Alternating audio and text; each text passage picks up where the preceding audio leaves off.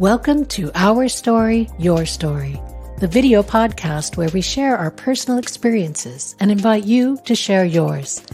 We are Toby Eunice and Shelley Carney, and together we'll take you on a journey through our lives and the lives of our family, friends, and guests. We believe that everyone has a story to tell, and we can all learn from each other's experiences. So whether you're looking for inspiration, entertainment, or simply a good story, you've come to the right place. Hello and welcome to Our Story, Your Story. I'm Shelley Carney. And I'm Toby Eunice. Thanks for joining us today. Let me take care of a little bit of business here. We would appreciate it before you leave today. You like our video. YouTube likes it when you like our video. Share with your family, your friends, your neighbors, your business associates, the entirety of your social network so that we can grow the channel finally. If you are not already a subscriber, this would be the ideal time to subscribe. Click on that notifications bell, and that way every time we start a live stream or upload a video, you'll be immediately informed and as a result in the know. And also for those of you that are listening to this as a podcast, please use your podcast provider in the same way. Like, share, and subscribe. All right. Today we're going to be getting into Chapter 11 of A Gypsy's Kiss, Treasure Hunt Adventure.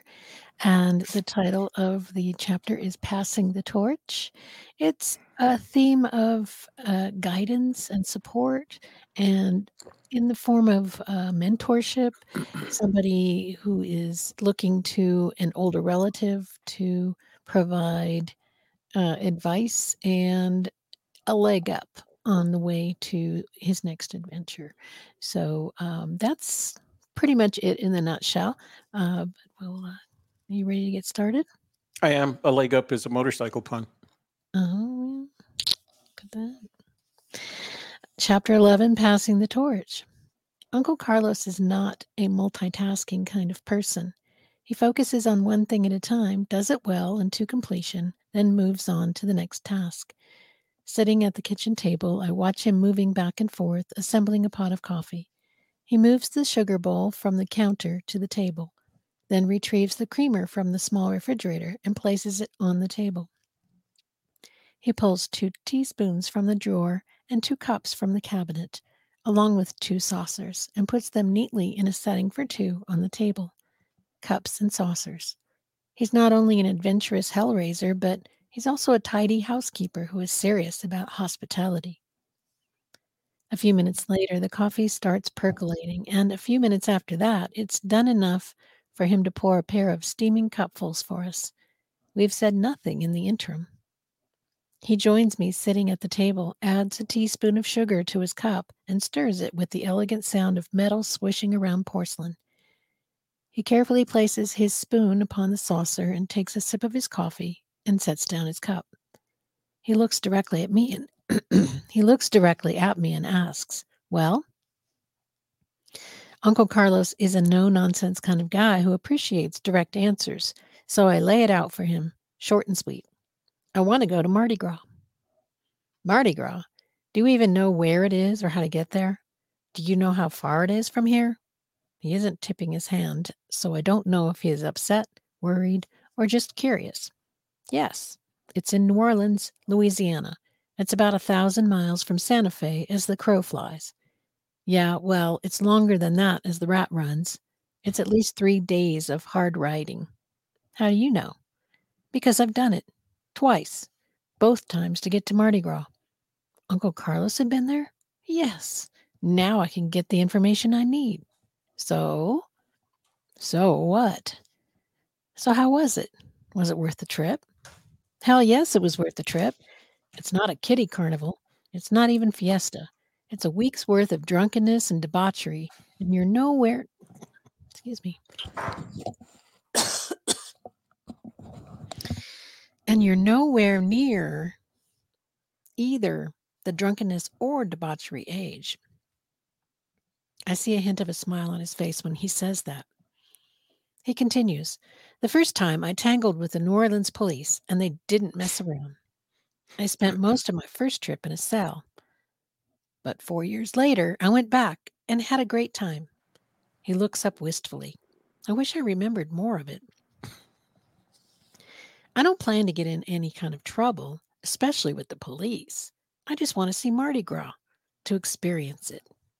He pauses for a moment, studying my reaction before asking, Does your mother know? Nope. And the brothers don't either. I left without telling them. I don't want to be around when they find out. How did you get up here? I hitched a ride with a guy that knew my dad. Not the whole truth, but true enough. He picks up his spoon and stirs his coffee some more, considering my proposed adventure and comparing it to his own memories. You know, that bike outside is almost as old as you, and she's been ridden pretty hard. She may not make it. It's only half as old as me, and you've ridden it hard, but you've taken good care of it too, although it looks to me like it could use a little TLC. She'll be fine after a couple of miles on the road, but she doesn't ride as nice as your Yamaha. Not wanting to change the subject, I don't tell him I wouldn't be here if I still had my Yamaha. Leaning in, I ask, So is that a yes? He stirs the coffee some more, staring at the swirling black brew as he weighs the options. Okay, but if your mother ever asks, I'll tell her you stole my bike. I'll have to help her skin you alive when she finally gets her hands on you. He points his finger in my face and says, And don't come home if the BSA doesn't come with you. Fair enough. Everything clicks into place. There's a little Mardi Gras celebration going on in my head. This is working out, one step at a time.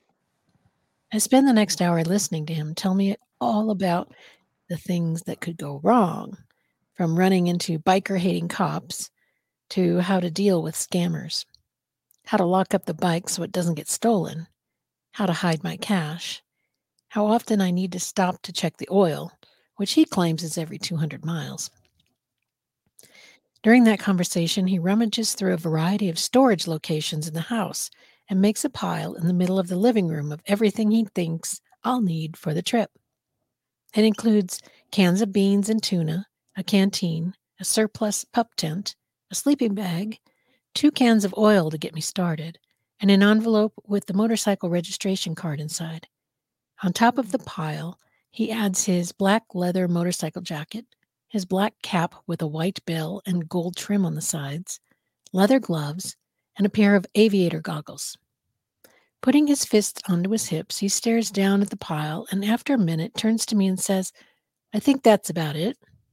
Then he asks, Can you think of anything else? I sort through the equipment, unsure about what lies ahead. Nope, that's everything I should need. He points toward the spare bedroom and says, Go in there and get some sack time. You'll need it. You've got a long day ahead of you if you plan to be in New Orleans on Tuesday. I'll take care of putting your rig together. I know he's right.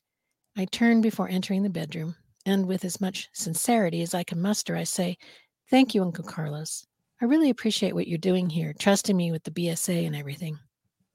Still focusing on the pile of equipment, and without looking up, he says, Like I said, don't come home if the bike doesn't come home with you. Yes, sir. In the small bedroom, I kick off my boots and climb onto the creaky twin bed. I'm lying on top of a quilt my grandmother made. I recall how much she loves Uncle Carlos, despite his idiosyncrasies. I hear him going out the front door of the mobile home as I drift off to sleep. So that's basically just a conversation, one conversation out of millions that we have in our lifetime. But it seems important enough that we created a chapter for it. What do you feel is the most important thing about this conversation? It's I don't know if it's the first time in my life, but it is one of the early times in my life where an adult showed respect for my thoughts, emotions, etc. And I think that's what's important. He gave it credence, and he believed in enough in me to allow me to proceed, even though I'm sure somewhere in the back of his mind he thought to himself. I mean, think of it today. Would you, when either of your children at that age said to you, "I want to take off," and go to Mardi Gras. And I'm not going to go after it's described as, drunkenness and debauchery, because I don't think any of us, I certainly would, I don't think I would have let any of my children do the same thing, no matter what I thought of it or what my experience had been in it. I would not want them, I would not allow them to put themselves at that kind of risk at the age of 15, which would further imply that I didn't show their thoughts, feelings, emotions with respect. I remember a very distinct time where I think it was the summer after her junior year at the University of Tennessee. Erica said she wasn't coming home from the summer for the summer. And I said, why not? And she said, I'm going to study anthropology in Cyprus for the summer. And that sent like a whole electric shock through me, because I imagined all the possible things that could go wrong as a result of that, and that she was still a teenager, a late model teenager, but still a teenager. And that was my Erica of the great anxieties. And my Erica, who I didn't always trust, was making the best decisions for herself, and who I always gave the best advice to. And I was stuck in a place where the only thing I could ask is, how much is this going to cost me? And she responded, it's paid for. The school is paying for it. And I didn't, because that was going to be my last argument. I don't think we can afford this right now. You still have another year. It's a big year. The cost of graduation, blah, blah, blah, blah. I didn't even have that to go with. So I said, who else is going with you? And she said, 3 other students from the logistics. It's the logistics in the College of Engineering. And I said, oh, do I know them? And she said, probably not. And she said 2 boys' names and 1 girl's name. And I didn't recognize any of them. So none of them were from Chantilly or anyone that I had experienced. So another wave rushed through me like, oh my God, they're going to be taken advantage of. And it's Cyprus, and Cyprus is notorious for its street rock. I had all these things going through my mind as a result of my own experiences. And by this time, she was, like I said, late teens. She had been in college for 3 years and done well, away from home. So I had no reason not to trust her other than being a protective father, Mhm. and experiencing whatever emotions I was experiencing. And I said, well, when are you leaving? What do we have to do between now and then, etc.? And I hung up the phone, and I had like the mixed feelings of, oh, my little girl is growing up and she's traveling the world, et cetera, et cetera. And then there was the other side of that was, oh, my baby is going away to Cyprus, et cetera. So I that was as close as I ever got to having to say to one of my children, I'm not comfortable with that. And I didn't say that. Sean was invited to governor's school the summer of before her senior year, and that was just down at the University of Virginia. And I drove her down and made sure that I checked out the room to make sure it didn't have places that people could peeping Tom in, So what I was excited about, aside from the fact of, I don't remember the Christian Brothers exactly describing it as drunkenness and debauchery, but I think it was pretty close. Was imagining like, I wonder what this is going to be like for a 15-year-old. The drunkenness and debauchery are going to be for a 15-year-old. And certainly it's there. You can't miss it. It fills the street. The drunkenness and debauchery fills the streets during Mardi Gras in New Orleans. So you can't miss it. You can't ignore it. But that was okay with him. Not only was he going to trust me with his beloved motorcycle, but he was going to trust that as a 15-year-old, I could take this trip and come back unscathed. I don't know if it was necessarily unscathed, but at least alive. I can't imagine what my family would and the Christian Brothers would have gone through if something had happened and I didn't come back. Because the motorcycle without a helmet at the time was not exactly the safest vehicle on the road. So um, it was, it was, I think to me, it was his recognition that this is something I wanted to do and potentially could do. And there was only one way we were both going to find out. Mm-hmm. So basically, he's treating you like an adult, and I think that's why we included the whole coffee thing. Was like coffee is a drink for adults, Mm-hmm. even though it's not. It's got caffeine in it. It keeps, it's just something that doesn't taste sweet and yummy for children. So Mm-hmm. to bring you coffee, give you coffee, and expect you to drink it like an adult, Mm-hmm. then you had that signal that he was going to treat you like an adult at this point. And I suppose that's easier for somebody who's slightly removed. He's not your parent, he's an Mm-hmm. uncle. He's an unmarried uncle without kids. So he doesn't have that same feeling of, oh my God, my baby's going to run off and get hurt. Even though your daughter was obviously at least 20, if not 21, when she Mm-hmm. went to Cyprus. Mm-hmm. And if you think back to what you were doing when you were 20 and 21 in Vietnam, getting married and having babies and that Mm-hmm. sort of thing. Yeah, it was the same kind of thing with my mom. She got married when she was 18. And, if I'd gotten married when I was 18, she wouldn't have wanted me to do Mm-hmm. that. It would have been a big deal. Um, and just the whole, we don't want our kids to go through the things that we went through that happened to turn out either as a bad experience, or we feel like they're too young for that experience. They need to have more years of life under their belt before they can handle, uh, for instance, going to Mardi Gras or going on a trip to Cyprus, or uh, just when my daughter went to New York by herself, it was like, oh my God, how is she going to deal with this? How's she going to manage? Mm-hmm. But she was very, I'm going to do this, and I'm already signed up for all these different things, and I'm going to do it. And I was like, oh, well, okay. Um, I guess it's easier now because at least they have a cell phone. They can always call home Right. and say, Mm-hmm. "This is what's going on. What do I do?" Um, but there's still that letting go.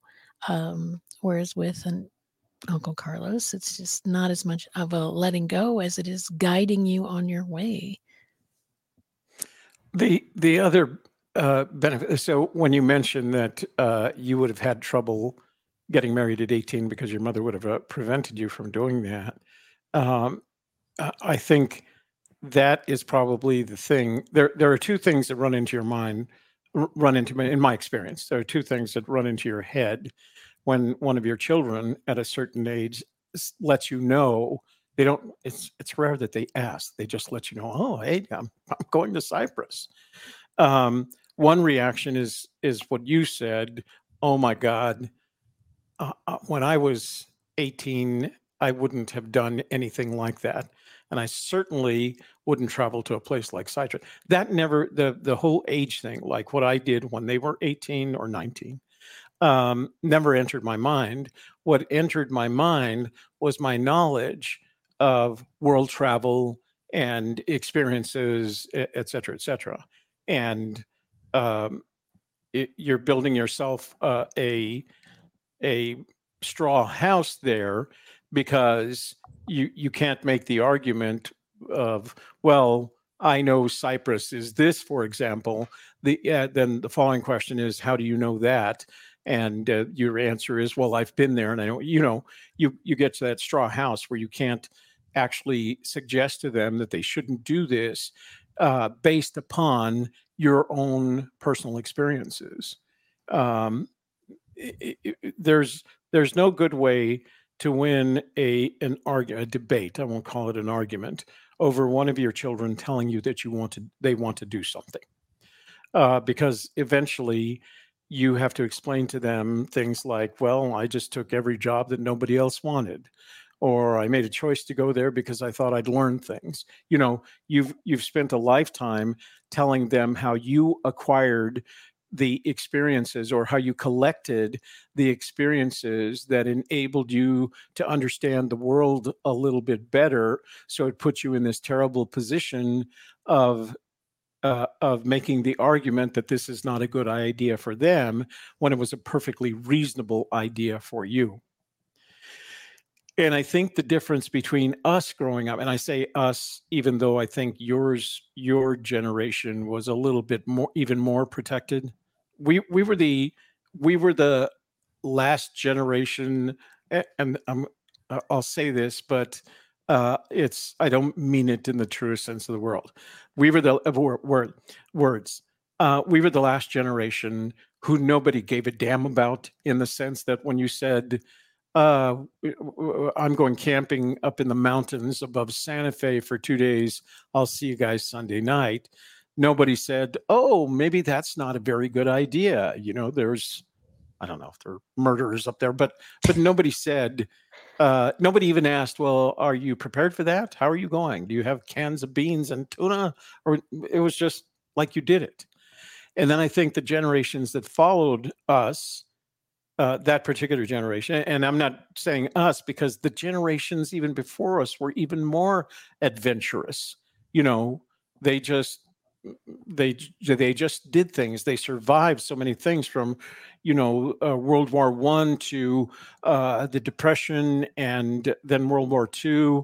They had like, oh yeah, we can do this. You know, that's we can have that experience. And I think they accepted that in the context of our generation, like, oh, yeah, well, I went off to war. I guess he can go off to war.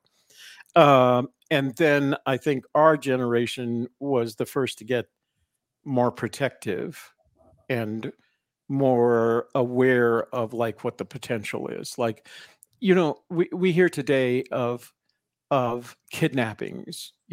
I get an Amber Alert every 3 or 4 days.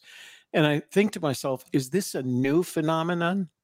Or have children always disappeared like this, but there was no Amber Alert to let us know?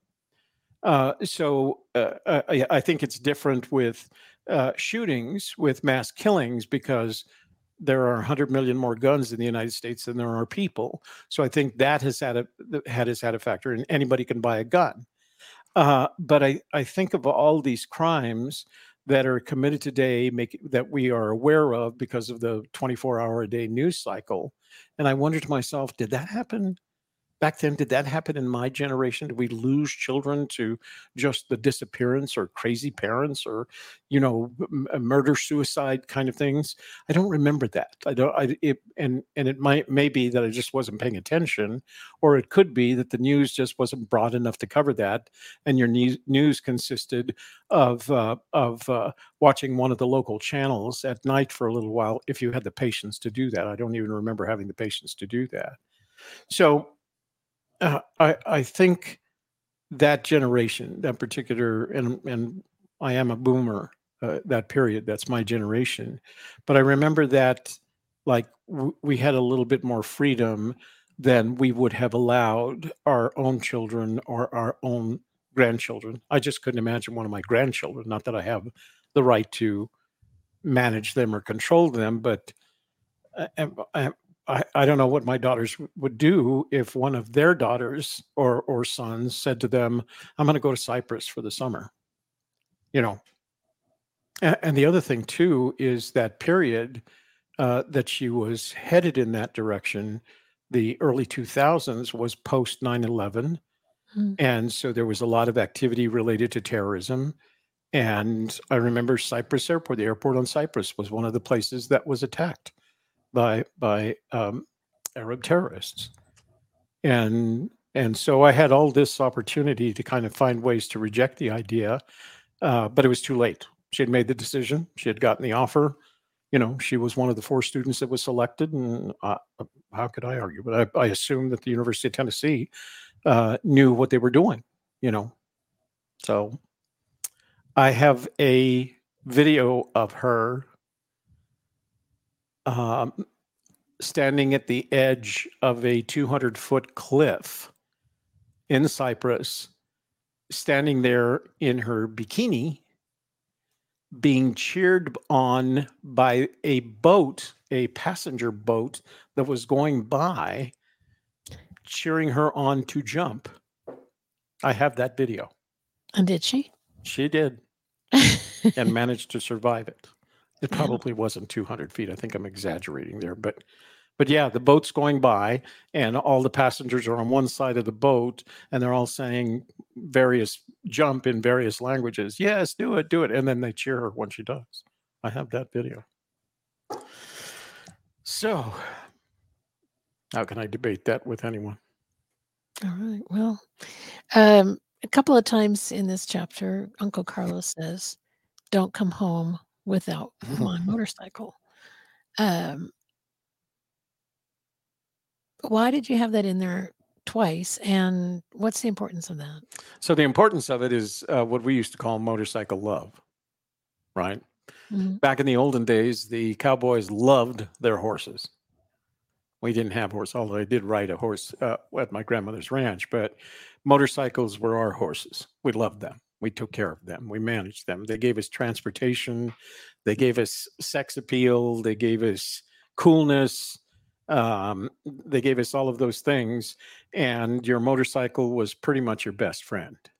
And so he felt about his motorcycle like I felt about all of my motorcycles right up until the last one that I bought. And and I think what he was expressing was, "This is my baby, right? You're going to have to take care of it in the same way that you would have to take care of my daughter if I was going to trust you with my daughter." That's what that expression was, and he did say it. He probably said it more than twice, just to kind of reinforce that if something happens to this motorcycle while you're on your escapade here, don't come home now. I would eventually had to come home and probably buy him a new motorcycle to make up for the fact that I lost his BSA, but it would never make up for the fact that that was his BSA. That was the fact, that was the BSA that he probably took to Mardi Gras. That was the BSA I know for certain he went to and from Alaska with those jars full of gold nuggets. Every time he left, he went someplace. For him, a Sunday ride, you couldn't. So a Sunday ride for me was cruising Cerritos Road, hanging out at the NW, the Tasty Freeze, running back, finding other cyclists, going downtown, cruising the plaza, whistling at the girls. That was a ride. When Uncle Carlos got on his bike, he went someplace in New Mexico, someplace in Arizona, someplace in Colorado, someplace in Texas. He went someplace. And that was his favorite and well recognized form of transportation. I remember him riding that motorcycle in every season of the year, winter included. And that was his thing. I don't actually ever remember him owning a car. Maybe that's just my memory of things, but even he didn't have a car at my grandmother's house. I know that. Mm. So that was his baby, and it would have been the same as when guys used to come and pick up any of my daughters for homecoming dances or proms. I would say to them, bring her home in exactly the same condition she's leaving. That's what I would say. I didn't show him my gun collection, but bring her home, and that's what he was doing. Bring her home in exactly the same condition that she's leaving, or don't come home. You know, that was his thing. That was kind of a threat then.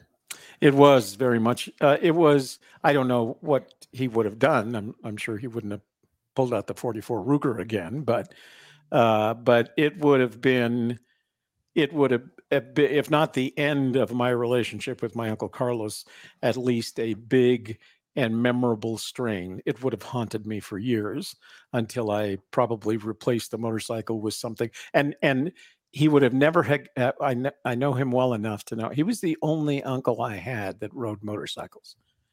All the others were very practical when it came to transportation. They'd all buy cars, you know. But it would have been funny had I lost it because I would have had to replace it. and a new Yamaha, no matter how new and how big, would have not sufficed.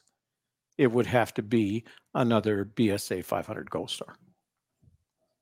Yeah, I'd have to find. Now, there you can still find them. I found one when we were writing the book. I needed some pictures of that particular model, and I found some pictures that led me to a sale on eBay to a restored BSA 500 Gold Star, and it was selling for $20,000. I actually considered buying it, but that would have just been crazy.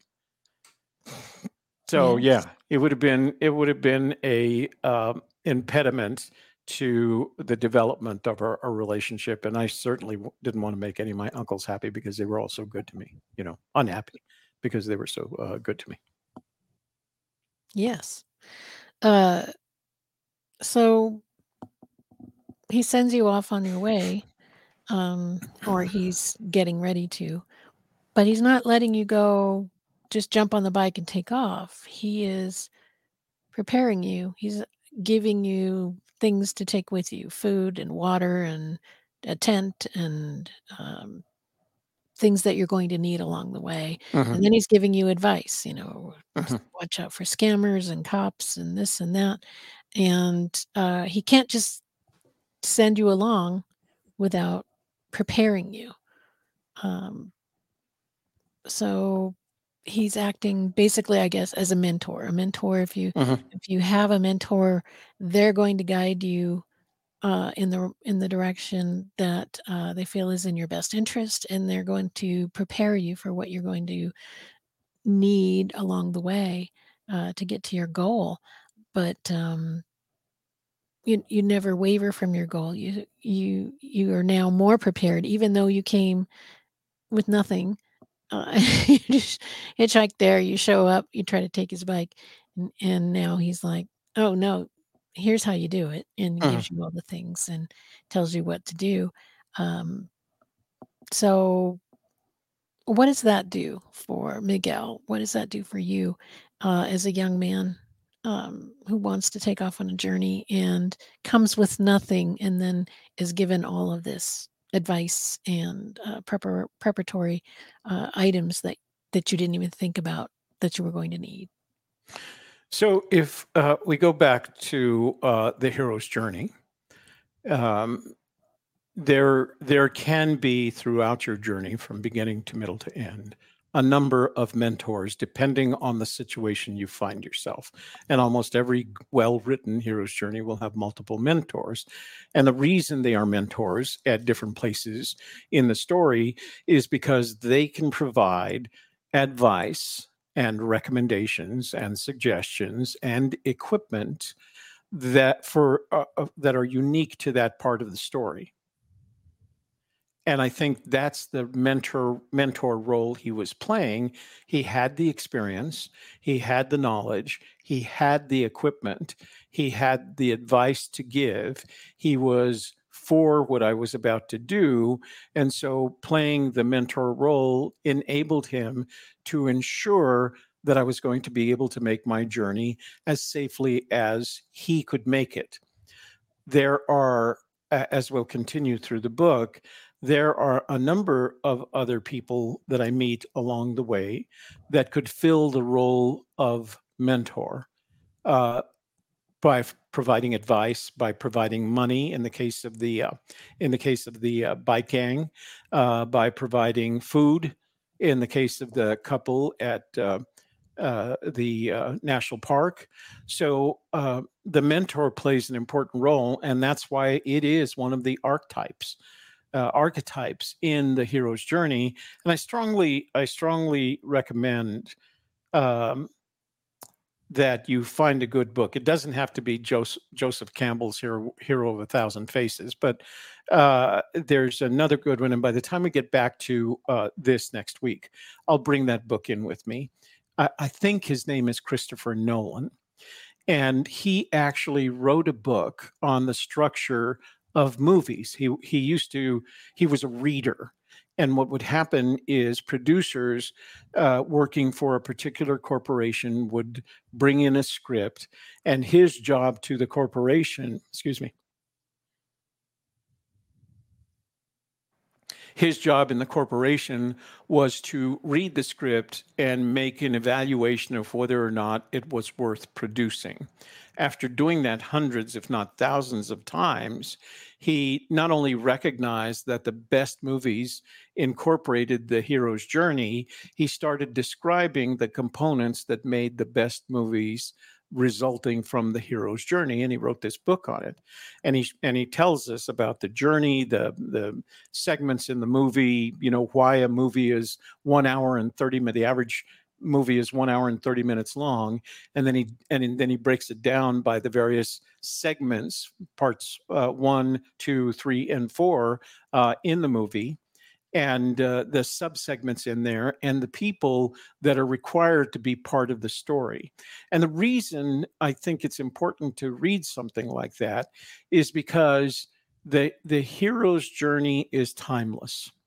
And it doesn't make any difference whether you were sitting around a fire 10,000 years ago, storytelling with the people at that fire, or going to the movie today.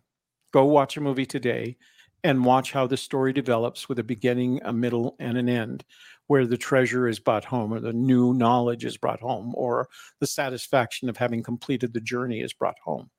They still do that. And the best movies, the most popular ones, are all structured like that.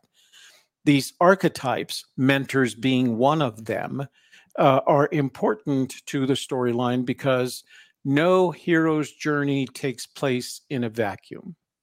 It takes place in a world, and that world will have objects in it, and it will have spirits in it, and it will have archetypes in it, like the mentor. It will have archetypes in it, like your antagonist. It will have archetypes types in it by the woman. And there are two kinds of women: the women that can be helpful and the women that can be not helpful. So it's important to understand all of those archetypes in order to create a story that has lasting value in terms of the story.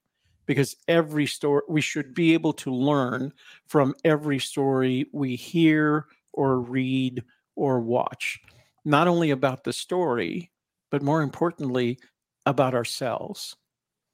Every hero's journey, it has a potential for you as an individual to learn from. You may have your own Uncle Carlos in your life. It may not even be an uncle, it may not be a male, it may not be a Carlos.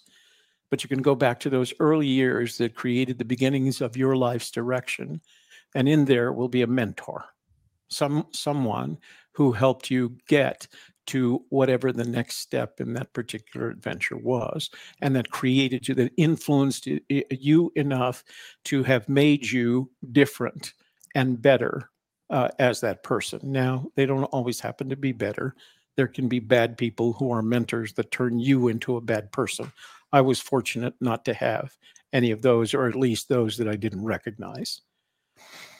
So his mentorship took place, and I think maybe that's another characteristic of mentors. They always seem to be in the right place at the right time. The place that you need to have that kind of mentor in your life at that point in time. When the student And is ready, the teacher appears. yeah, that's a good way to describe it. That's a very good way to describe it. But I'll bring that book for our next program, because I'd like you to see it, because I've read it more than once. And it was a much easier read than Joseph Campbell's Hero with a Thousand Faces. Campbell is Joseph Campbell, who was an anthropologist, archaeologist, and philosopher, wrote the book on the hero's journey. And it is heavy reading. It's that thick, hardbound, heavy reading. Sometimes your colleges will require you to read it, but there are better and easier written books, mostly from the from the film industry, by people who have recognized the value of creating films, of producing films that follow the hero's journey metaphor. Christopher Nolan is one. Sid Fields, I think is his last name, is another. And they actually teach courses on how to write scripts using the hero's journey model. So I'll So bring a couple with me next time. which do you prefer to be, the hero or the mentor? Oh my gosh.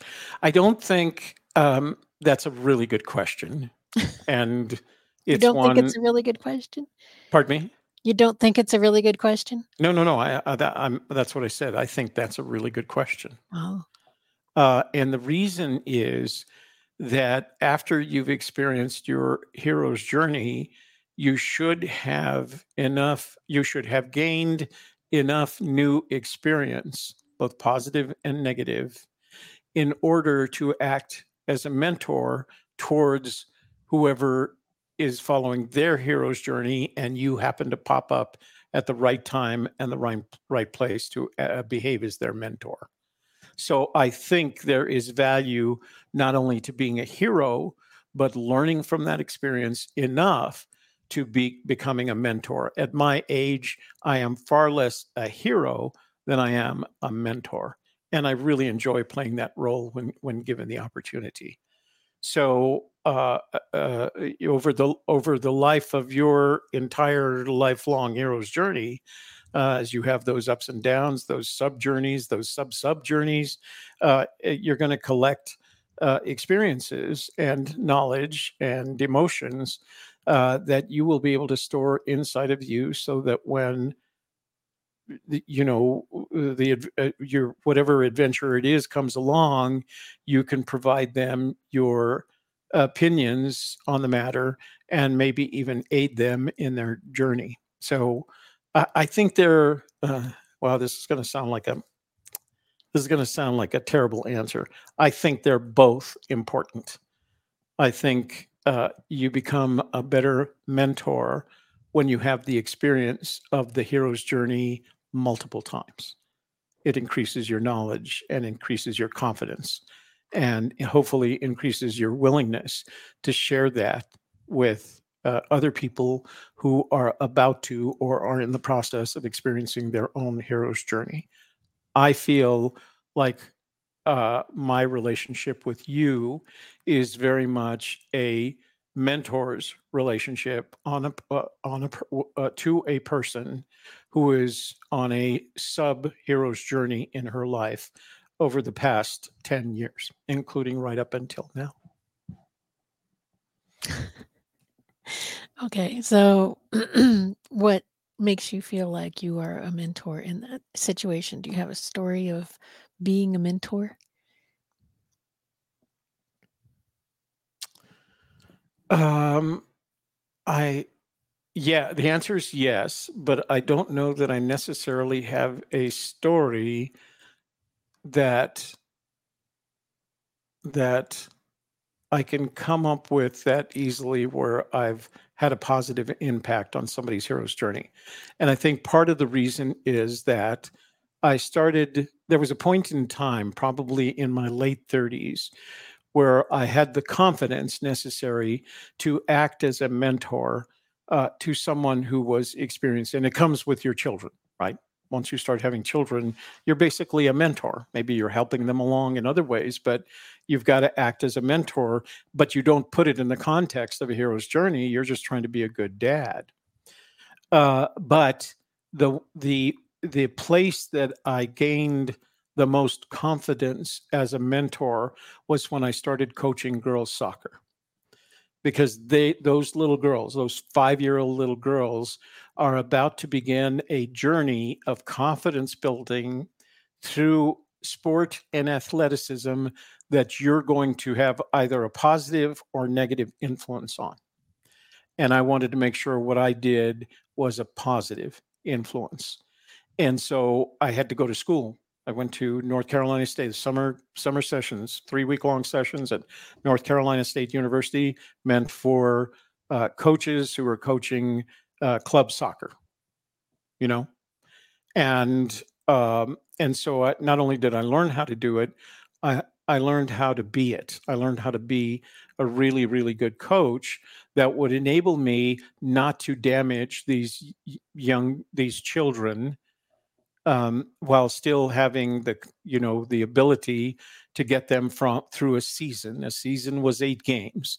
There was a beginning and a middle and the end of the season. The end of the season, then there was 3 or 4 tournaments that you wanted to participate in, and then you'd had the team party, right? And during that period of time, that year, that one season, we had 2 seasons a year, fall and spring. And during those 2 seasons every year, you had the opportunity to influence them in a positive way and a negative way. And the way that you knew that was whether or not you lost players at the end of the season, or whether or not you had other parents coming to you and saying, is there any chance I could put my player on your team? And that was the point that I felt like, okay, I can mentor this. If I can mentor, it's not if I can mentor 5-year-old girls or 6 or 7 or 8 all the way up until they're in high school. If I can mentor them playing soccer, I can mentor anyone at anything. That's not exactly the way it works. You have to have the skills, the experience, the knowledge, the emotions necessary to be a mentor to someone at a particular play, like you said earlier, at a particular place, particular time, and a particular topic. And there were times in my life where I distinctly remember stepping back by saying, I'm sorry, I can't do that, based on the fact that I didn't have the necessary traits, characteristics that would enable me to do a good job. And I've learned that lesson, right? The lesson is, don't try to be a mentor in an area that you don't have expertise in. You could do damage if you do, So I try to avoid those as much as I can. I'm kind of a big mouth, so I always want to, and I'm at age 74, I've had a lot of experiences, so I always want to throw something out. But I think one of the things that I've learned as I've aged is you don't always know the right thing to say or the right thing to do. You just have to listen and, follow the instructions. You can't be a mentor 24 hours a day. All right. And I think that pretty much covers today's chapter. It's only a short chapter. It's just one conversation. But I think we handle it really well. And of course, if you haven't yet watched or listened to all of the other chapters, make sure you go back and listen to chapters 1 through 10 so that you're completely caught up before Miguel really gets going on this adventure soon. I think it starts in the morning when he wakes up from this, when he's just gone to bed, wakes up in the morning and ready to go. Get moving on his adventure on that motorcycle. Yeah, I think what we've done in this last chapter is we've completed part 1. Yeah. Of the hero's journey. Yeah. Up to the mentor, finding the mentor. Yeah. To send him on his way. Right. And it's not the other thing that one has to consider is the mentor isn't traveling with you. It is rare that they go with you. You find them along the way. And Carlos will not be the last mentor that I experience on this journey. There will be more than one. And there will be antagonists, and there will be women and all kinds of things. That's right. So come back next week for chapter 12, and we'll discover all those many things together. And thanks for joining us today. Yes. Thanks for listening to Our Story, Your Story. We hope you enjoyed hearing our stories and those of our guests. We invite you to share your own stories with us by emailing us at stories@agkmedia.studio. And don't forget to subscribe to our podcast so you don't miss any future episodes. Until next time, keep telling your story, because your story matters.